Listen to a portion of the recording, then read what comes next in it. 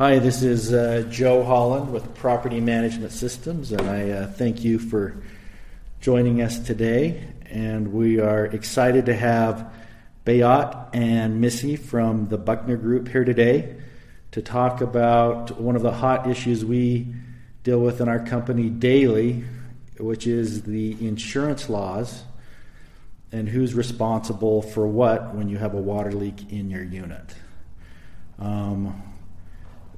This law changed substantially in 2011 with a law called SB 167, and I think Béat and Missy can help us to understand that and kind of their role and how they can help you when you have a water claim. Okay. Well, thank you for having us here, Joe. Appreciate the opportunity to speak to you and hopefully some homeowners and board members and your property managers on how to deal with insurance claims. As you said, prior to 2011, insurance for HOAs wasn't very well regulated, and what the boards and legislators and property managers and advocates did here in Utah is actually did us a favor to streamline insurance on who has to cover what. So since 2011, most HOAs that would fall under the either Condo or Association Act have to follow certain guidelines that really make it beneficial for a unit owner, the boards, the community managers, and people dealing with it. So there's no ambiguity between the parties that could be affected by a claim, because a lot of HOAs have shared walls, or you have a neighbor upstairs and downstairs. And if things are not clear in the event of a claim or even a maintenance situation, you're going to have hurt feelings, you're going to have ambiguity, you're going to have lawsuits, and worst of all, you might have coverage, but because it wasn't clear, insurance companies couldn't or would not pay. And so the law has streamlined things and is making everybody aware of what their duties are. And so as a homeowner, you now know that no matter what the board wants to do or the next door neighbor wants to do or your manager wants to do, the law is behind you to help you navigate a claim. And has actually worked quite well. When we're dealing with lenders from a national perspective, or even national companies dealing with us in Utah, they say they really like dealing with Utah because there's a lot of clarity as opposed to their states, because they have to look at the governing documents, which sometimes are not very clear, they're very outdated. And in Utah, we have clarity on how we can conduct our HOA business. So I believe this has really helped homeowners, boards, and communities dealing with claims. Joe, thanks so much for having us. As a property manager, what are the largest claims you see? What claims do you see most often, or complaints about claims you hear most often from your unit owners? You know, Missy, that's a great question, because it's one of the biggest problems that we see in our office, and that is water intrusion from one unit to the next. This week I've probably had 3 or 4 leaks from the unit above into the unit below. And we always get the call from the owner below that has damage, wanting to know how their unit's going to get fixed. And that's, as you know, that's a difficult question and it's hard to answer. But I'd love to hear your ideas on that and how you handle that. It's definitely the highest amount of claims we see as well. And you're right, always the unit below wants to have the unit above pay for it. And Utah law just defines things a little bit differently. Yeah. Common sense would say that owner above should be responsible, right? And right. But that's not the case. Is that right? Is that? In general, that's not the case, and there's always an exception to that doctrine. But in general, the problem needs to be addressed, and then there could be some legal recourse against the at-fault party. So that means like fixing the water heater or the broken pipe or the toilet. The number one to stop it, the triage or the first important thing is getting the leak stopped. Yep, stop the damage. That's first. Stop the damage. And so now we got the damage done, and then I call you guys, right? Right. Well, yes, you do. Now, here's the thing. We get like a lot of homeowners calling us, or maybe your office, and they say, we have damages, we have a claim. And under Utah law, we have to follow a due process. Because under Utah law, it says, in the event of a claim, the unit owners that are affected by a claim are responsible for their share of the deductible. Most HOAs these days in Utah with shared wall insurance, we have a $5, $10, maybe $20-some thousand deductible. We see most deductibles around $10,000, and so usually that damage is less. It's a lot of money, and it's a lot of money for anybody, but it's usually less than $10,000, right? Is that correct? Yeah, and so we have a claim, but really it doesn't trigger an event on the HOA master policy because it doesn't meet the deductible. And most importantly, the board of directors has jurisdiction over having to know, or the law grants them the right to know what's going on, and they can look at the claim through the bids and see if it meets the deductible, whether it necessitates the filing a claim, and it's if over deductible, the HOA has the jurisdiction and can determine whether, well, it's $50 over the deductible. The board may want to say, we're just going to pay out of pocket because it makes no sense to have a business decision. Yeah, business decision, a black mark against the HOA. And so therefore, those claims need to be run through the board of directors because the law specifically grants them the right and jurisdiction over that. And so if everybody participates in the effort, the proper protocol would be each affected party gets estimates on the disaster cleanup and what the cost would be to remediate all of these items. We present it to the board of directors. The board of directors makes a decision whether they want to file a claim or not. Or more importantly, if, like you said, Joe, it might be below the deductible, and therefore then the affected unit owners would be responsible for their share of the deductible. And maybe we should talk about how that would work from a claims perspective, and then also we can dive into the liability, for the at-fault party, right, Missy? Right. Do you want to maybe elaborate to us on how unit owners would split the deductible in the event of a claim? As an example, you have a water heater that breaks, or you have a dishwasher hose that snaps, and now we'll pick on you, Joe. You're the downstairs neighbor. You have $7,000 worth of damage, and Missy has $500 of damages, and the deductible is $10,000. Do you want to maybe kind of help us navigate that? So in that scenario where we only have $7,500 worth of damage, each unit is going to be responsible for whatever damage is within their unit. So where it might get a little larger is if maybe we have a $10,000 deductible but $11,000 worth of damage. So if the first unit still has $7,000 and the second unit has $4,000 worth of damage, they're going to split that deductible in accordance with the percentage of damage to their unit. Okay, and then the HOA would have to make a decision whether they'd want to file the $1,000 claim or just pay it out of pocket. And then let's pick on you again, Joe. You had your water heater for 25 years. It's a Sears water heater when they were making really good water heaters. Actually, I had one of those in my house. And they would not break. Eventually they do break, right?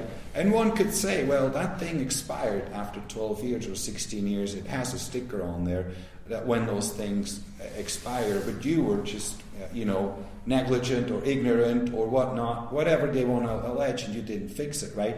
So the downstairs unit owner could say, well, the upstairs unit owner was negligent because he or she should have replaced it, but that's a legal question, and we found there's not a lot of traction because the law didn't really address that, other than if it's a repeat offender, meaning you have a unit owner that constantly leaks the downstairs place over a multitude of events, refusing to fix the things. The downstairs unit owner might have some legal recourse against the upstairs unit owner on a personal matter. When it comes to HOA insurance, though, we have hardly any recourse against the at-fault party, because the intent of the drafters of the law and the way they want us to handle insurance, if it's a covered claim, we ought to pay it, and every unit owner isn't insured under the policy to avoid litigation against vulnerable parties. And you might say, well, the vulnerable party was the at-fault party.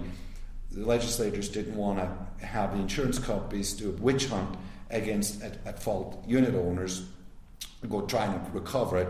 So if it's a covered claim, we will pay for it, and the unit owners from the HOA master policy side, it's not likely there's going to be any recourse unless it was intentional or malicious, willful, intense. There could be repercussions in that regard. So I hear the word subrogation. Is that what you're talking about? Would be subrogation. So you as a unit owner with your water heater, your master policy would not have a good chance of subrogating against you. If I had 100 of these claims, I'd be lucky to see 2 or 3 get subrogated. It just seems that it almost never happens. I'm not sure I've even heard of one. The law prevents the insurance company, the master policy, from subrogating against you as an also insured person. Like I said, every unit owner is an insured person. So and the law says we shall not or cannot subrogate or sue a unit owner that caused a claim. So it would have to be the unit below, if it was the unit below HO6 policy, subrogating on the unit above, if it were to even happen. Right. Which is more likely you might get hit by lightning than have that and happen. as a practical matter, subrogation is expensive. So the claim the size of the claim is what's going to determine most often whether something gets subrogated or not. And the unit owner's claim, is usually allocated to about $10,000, so they're not going to try to fight that. We found misinformation, misconceptions with insurance companies, professionals that are in Utah that don't know the laws and the HOA insurance world, or out-of-state people that sometimes say, well, it's the unit owner upstairs that owes you the money, or we're going to try and recover that.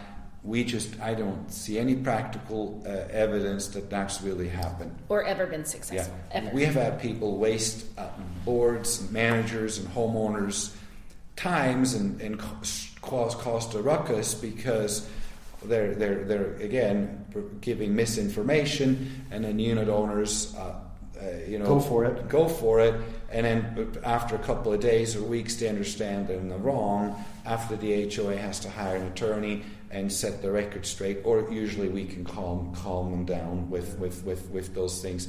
Ultimately, the goal is to have coverage, which the law is very favorable of that. There's certain exemptions or exclusions, and also the law says a unit owner should be responsible for their share of the deductible.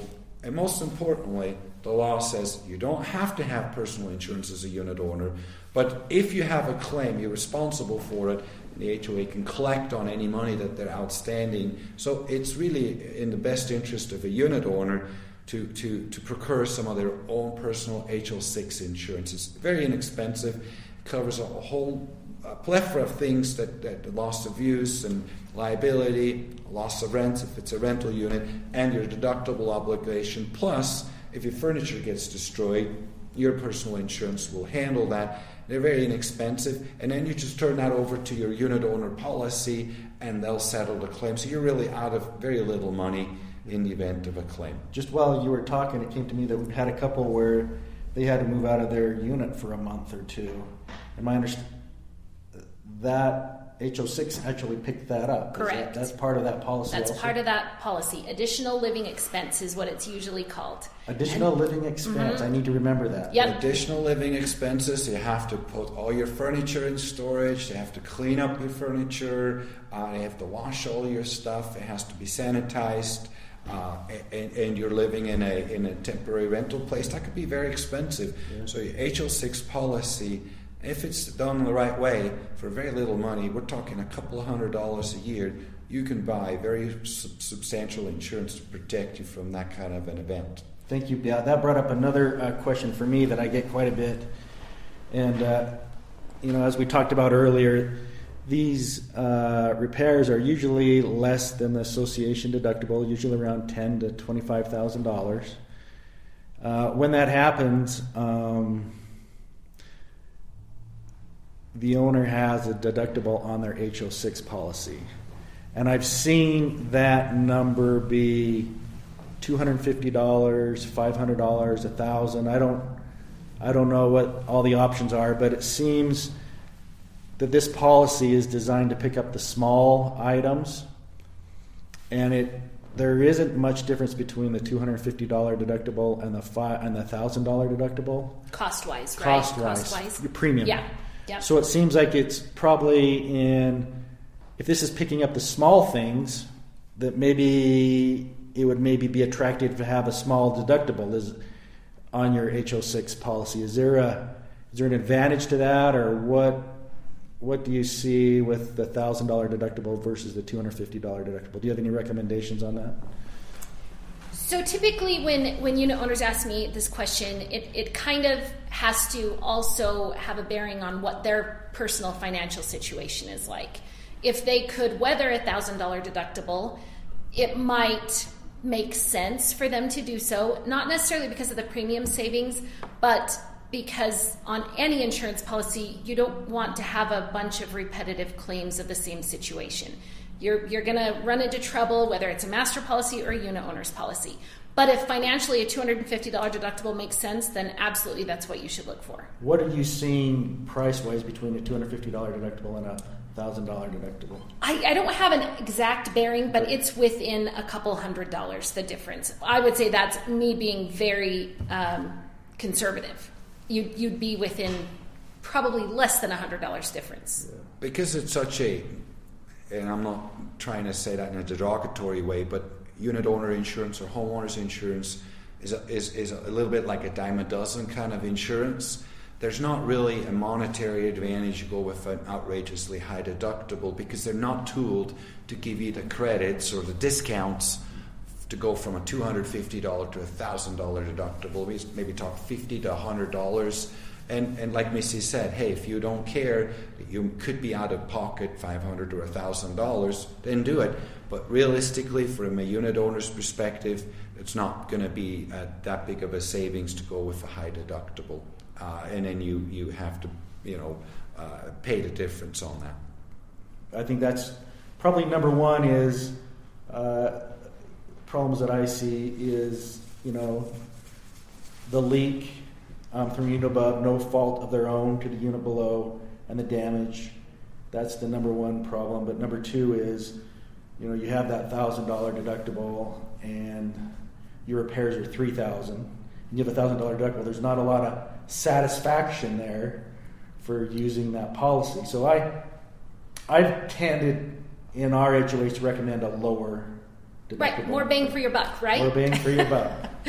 Joe, I have a question for you, and maybe we want to address it later, but as a property manager, what do you have to go through when a unit owner does not have insurance and you have this very similar claim? So it seems to me that we've got the word out pretty good to a lot of our HOAs that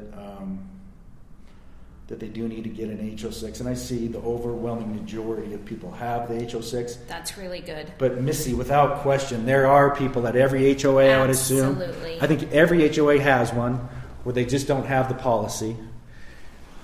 One of the big reasons that this was instituted was to avoid a big expense for the homeowner. So the master policy will jump in after that $10,000 deductible, but whether you have that HO6 or not, irregardless, that owner is responsible for that first $10,000. Is that, Exactly. Have I been seeing that right? That's exactly what Utah law says. The law requires the unit owners to be responsible for deductible, but it does not mandate that they have insurance. The legislator didn't feel comfortable in mandating that. There is a mandate that the master policy exists. The board is required to do that, but the unit owners are not. And when we deal with claims, at about 10 claims, 2 or 3, things get a little funny or strange. And those are typically the people that have no insurance. Yes. And you find out really quickly they have no insurance. But the law has very, very strict guidelines on if they become a burden on the HOA and their neighbors, that the HOA has recourse against them in a financial way. And so it's in everybody's best interest to make sure they procure the type of insurance or funds and means to deal with a claim on their units. So I often hear that it's a good practice for HOAs to budget for that deductible. So there should be in your budget should have like a $10,000.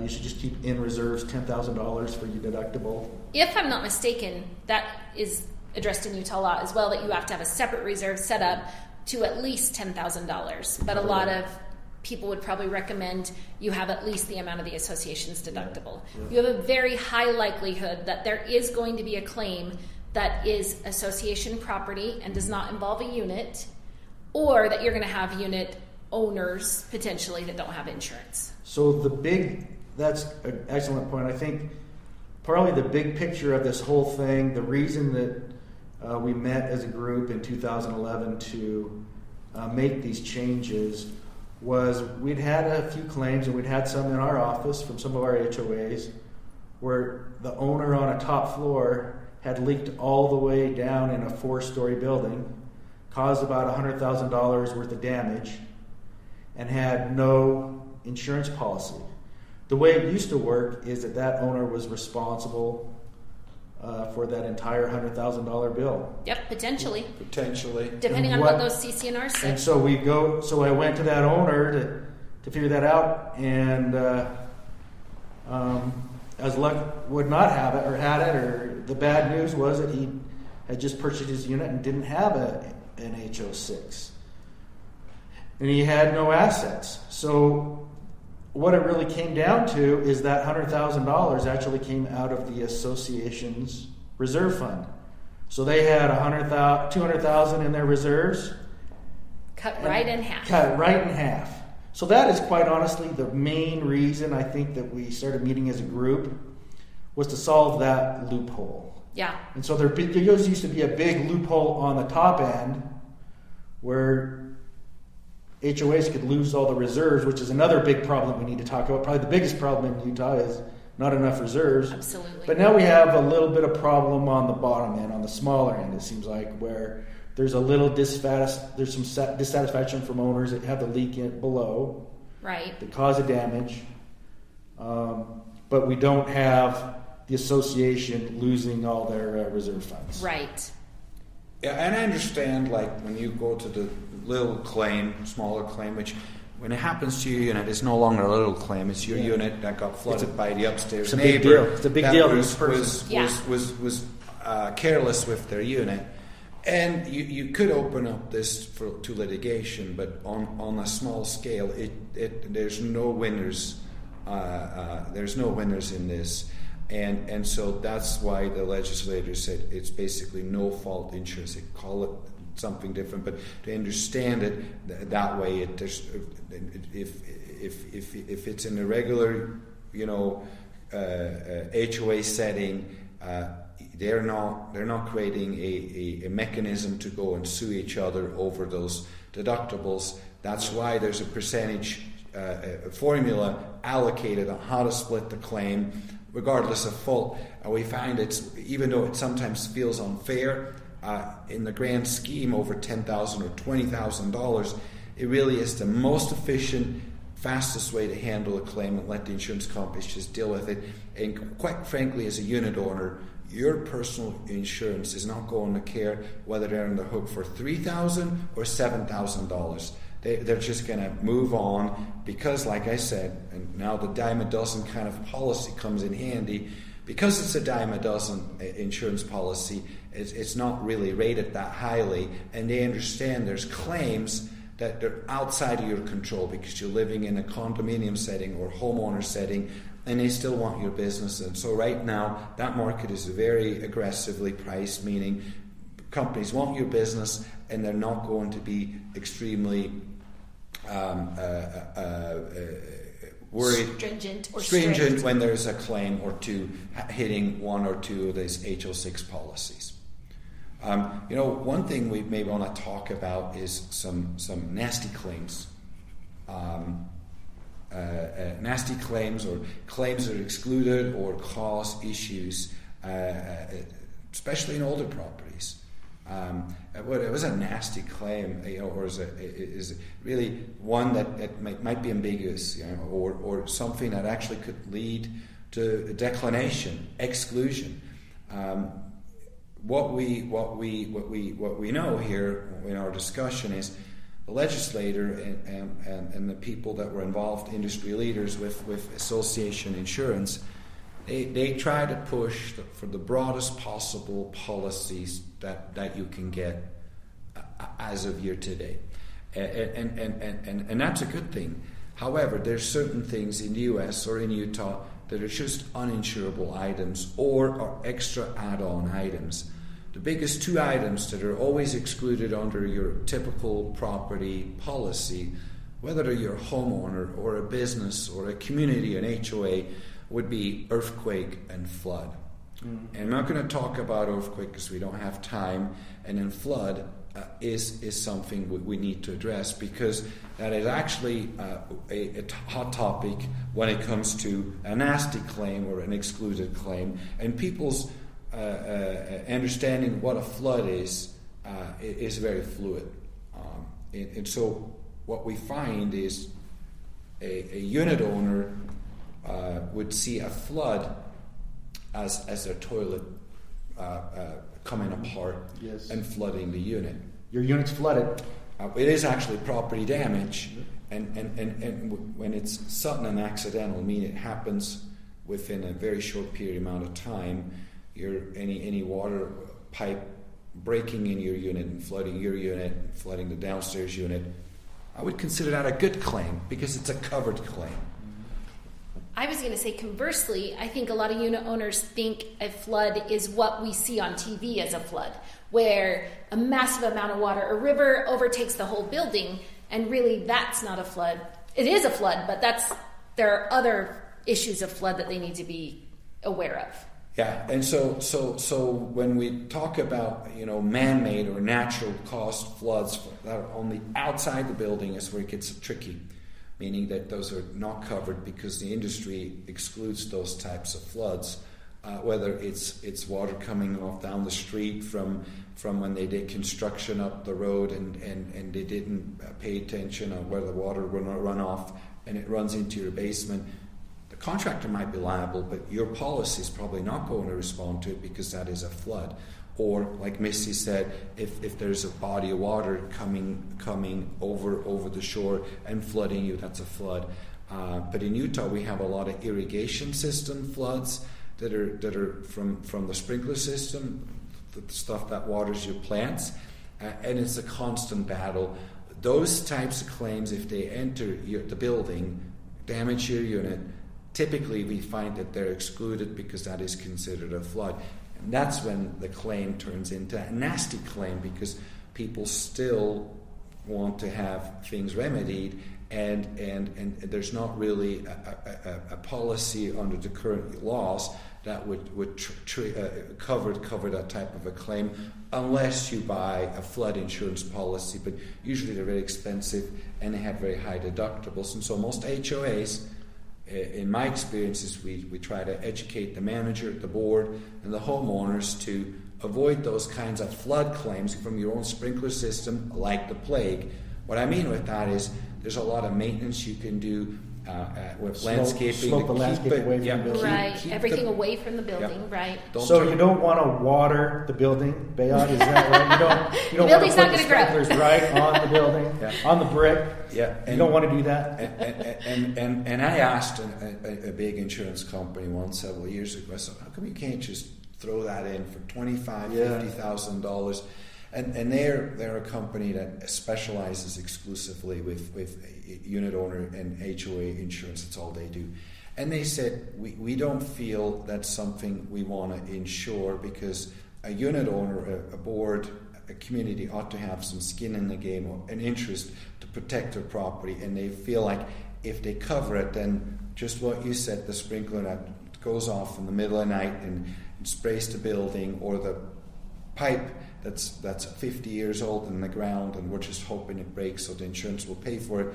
The insurance company says, we're not going to be able to underwrite this or come up with a formula to charge enough premium, and so therefore we want the owners, the community to have some skin in the game to alleviate some of the problems on their own.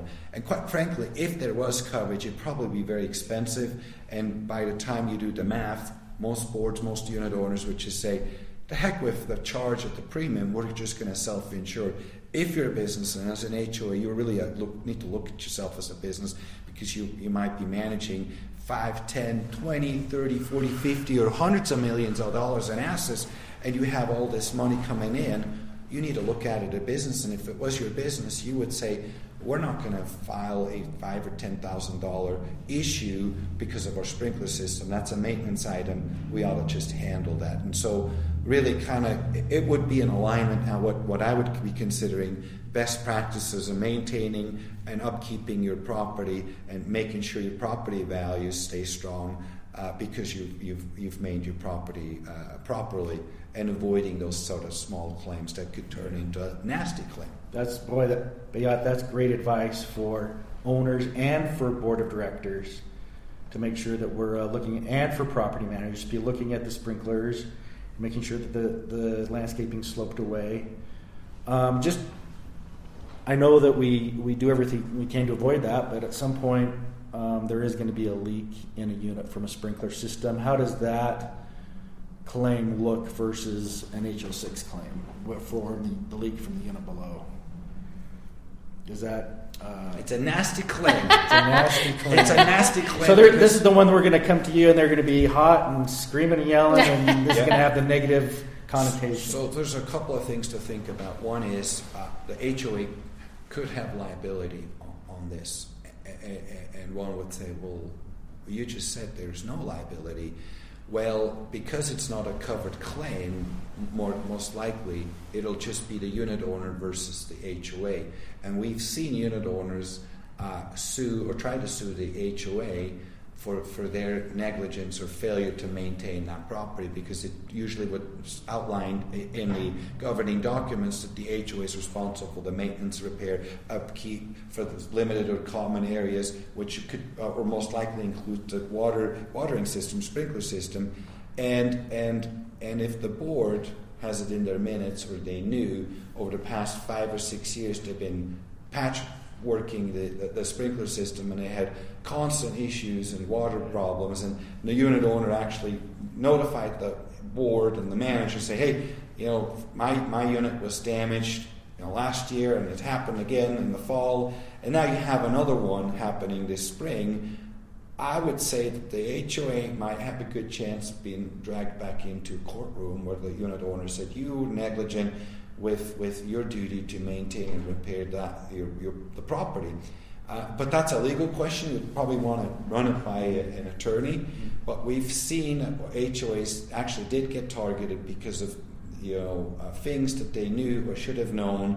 That was a repeat issue with maintenance items, and they didn't do it or didn't have the funds to do it. And so in these events, again, we advised they talk to an attorney, or if they knew we had one that the HOA knew all the roofs needed to be replaced and they just didn't have enough money to do them all, like so many communities are, and they had a roof leak into a unit, and they knew that building was compromised, we with the attorney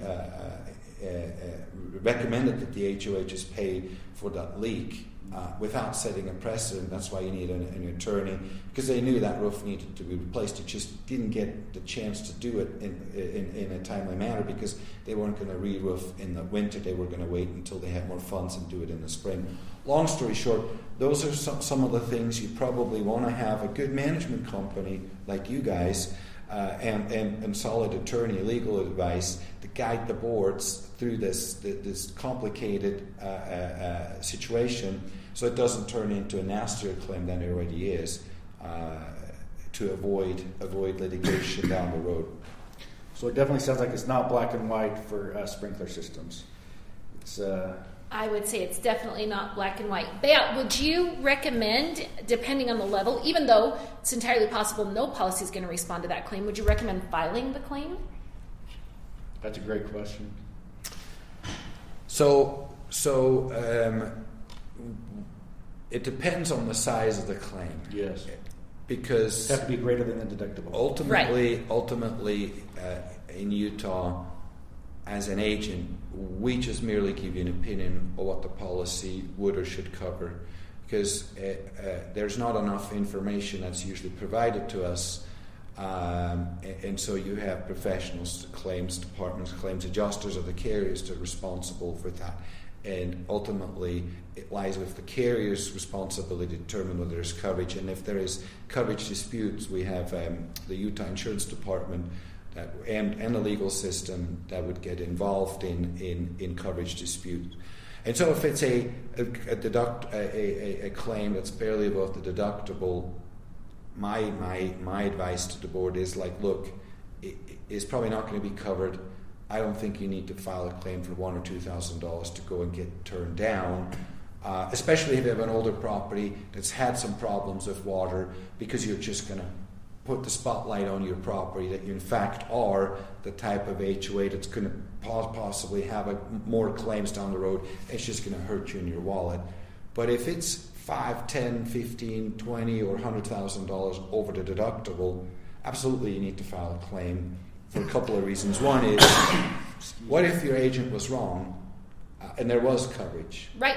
Adjusters sometimes can view things a little differently, right? Yeah. Facts of the claim come in different ways. So you want to file that claim, and importantly for the manager and the board, in 2 years, when somebody remembers that there was a $100,000 claim, and they say, did we file a claim? And then we say, no, we didn't, because Joe the manager or Bill the board member or Béat the agent said, don't file a claim, it's not going to be covered. Well, we don't really have an official ruling. And thus, it could pose a liability issue for those parties that give an opinion without really consulting or following due process. And so, therefore, if it's a substantial claim, we always recommend to file a claim so you have it on record that it was declined for this and this reason, or, like Missy correctly stated, potentially would have been covered. And we do not want to leave any money on the table when it comes to insurance. We need to make sure we do what's right by the homeowner and the board to make sure that we find every dollar on the policy that there is, and the only way to do it is through filing a claim. And there's some restrictions on timeliness of filing a claim. Is that right? I've had that issue before. Nothing that I can recall with you guys, but I've had that issue. 3 months down the road, is that too late to file the claim? It depends. There's not really, it depends on what line of business you're talking about, but I would recommend you file a claim sooner than later if you want money. On a property claim, the 3-month time frame, it could be in a multifamily type of dwelling situation where you think you were under the deductible, and 3 months down the road, the unit owner that didn't talk to you and was ignoring everybody now sends you a bill for $30,000, and you as a board or the manager had no idea that was coming. That's a legitimate way to file a claim and say, hey, we need to add on to the claim, or actually open the claim because we had no idea, we were not aware of. This is actually a more common situation than we might think. Mm-hmm. A lot of unit owners have handled it fully with their personal insurance, and then another problem comes up. There's something that didn't get fixed all the way, or another unit's involved that we had no idea. So I would say Béat's right. It depends on the type of policy, and property policies tend to be a little bit more forgiving with that timeline. Okay, that's good to hear. When it comes to directors and officer claim, this is digressing a little bit, but I just wanted to make sure we make everybody aware of. If there is a claim or an incident, you want to communicate that with your agent and file a claim sooner than later. We've had communities or managers hire attorneys and start getting involved with the legal process without notifying the insurance company, and if you do that, you probably will jeopardize coverage under your D&O policy. And on the liability side, we've had people, slip and fall, that's a common one, or you have a sprinkler claim, and people are saying, we're going to sue you, or we're going to talk to our attorney. Did you have a claim? Do you have an incident? Yes. Does it mean you have to file a claim? Probably not until you have some more documentation that you would need to file a claim. And again, it's a fluid kind of a process. What you wouldn't want to do again in this situation is go down a rabbit hole with trying to solve it yourself. If you're an attorney, you go to court and a ruling is awarded against you, and then you want to file a claim. I can pretty much guarantee you would not have coverage under that policy.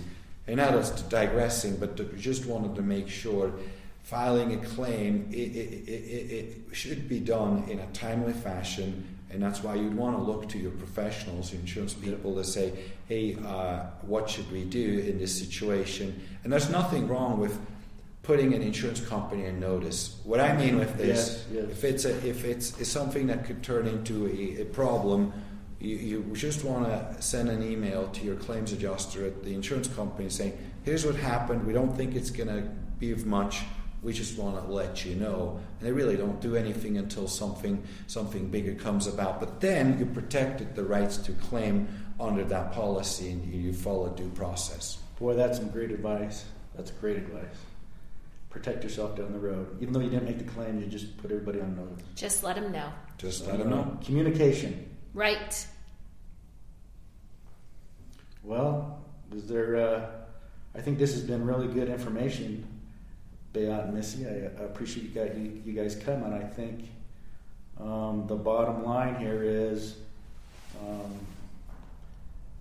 it doesn't make common sense generally that the unit above you isn't responsible for the damage they caused to your unit.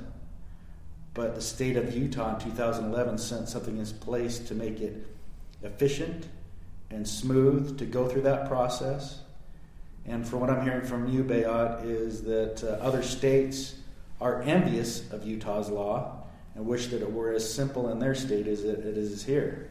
We hear it from lenders. I don't know what the state people say, but when we're dealing with a lender or insurance companies... I've heard it from adjusters as well. Adjusters, they love adjusting Utah claims because it's just clarity. There's no ambiguity. Because at the end of the day, you can say, well, insurance companies just want to bilk us out of every claim dollar they possibly can. And I can tell you, on a $100,000 or less claim, the adjuster just needs to crank through this claim because they got 50 more on their table, and it makes no sense for them to go and litigate this or hire an attorney to get an opinion. They just want to take care of business. And ultimately, that's what the feedback we're getting from lenders or insurance professionals out of state dealing with us in Utah, that they like the clarity that the laws have given us in the state of Utah with when it comes to claims and how they handle insurance. So maybe the benefit to an owner is that when you have this type of damage and it's your home, it's a big deal, and you want to get it done quickly. And so maybe these laws in Utah have allow us to get these done more quickly and efficiently without having to negotiate every single one. Just seems like it would avoid lawsuits and fighting, and it just is more of a process than it is a negotiation. Yeah, I think our adjusters have learned to work well with each other because they're all working under the same understanding. So it's helping. It actually benefits and moves things along substantially quicker than if it was in the old system. I agree. Yes. Joe, I know we have to wrap up here, but I got one question for you, and I really appreciate the opportunity to come and talk to you. It's always fun to talk to you guys. I got one question for you, though, that really is bothering me about your business, the way you conduct yourself with your business partners is, when are you going to bring back the bucket of twisted front desk? Well, my dad instituted that policy when he was around, and he died in 2016. So I'm not so sure that there was a lot of there was a lot of negative feelings about the licorice bucket at the front desk when COVID started. But we will take note of that, Béat, and know that you are would come and see us more often. You used to be one of my favorite office to visit, and I can't say I feel like that right now. But things might change if there's a bucket of Twizzlers at your front desk. Well, that sounds like it's an emergency. We need to get that fixed ASAP. Joe, maybe we can just get Béat a bucket of Twizzlers. His own bucket here at the front desk. Very well, my man. Thank you, Joe. Guys. We appreciate it. Appreciate you. Hopefully this answered everybody's questions. Okay. Let us know, or Buckner Group, if you have any questions. Awesome. Okay.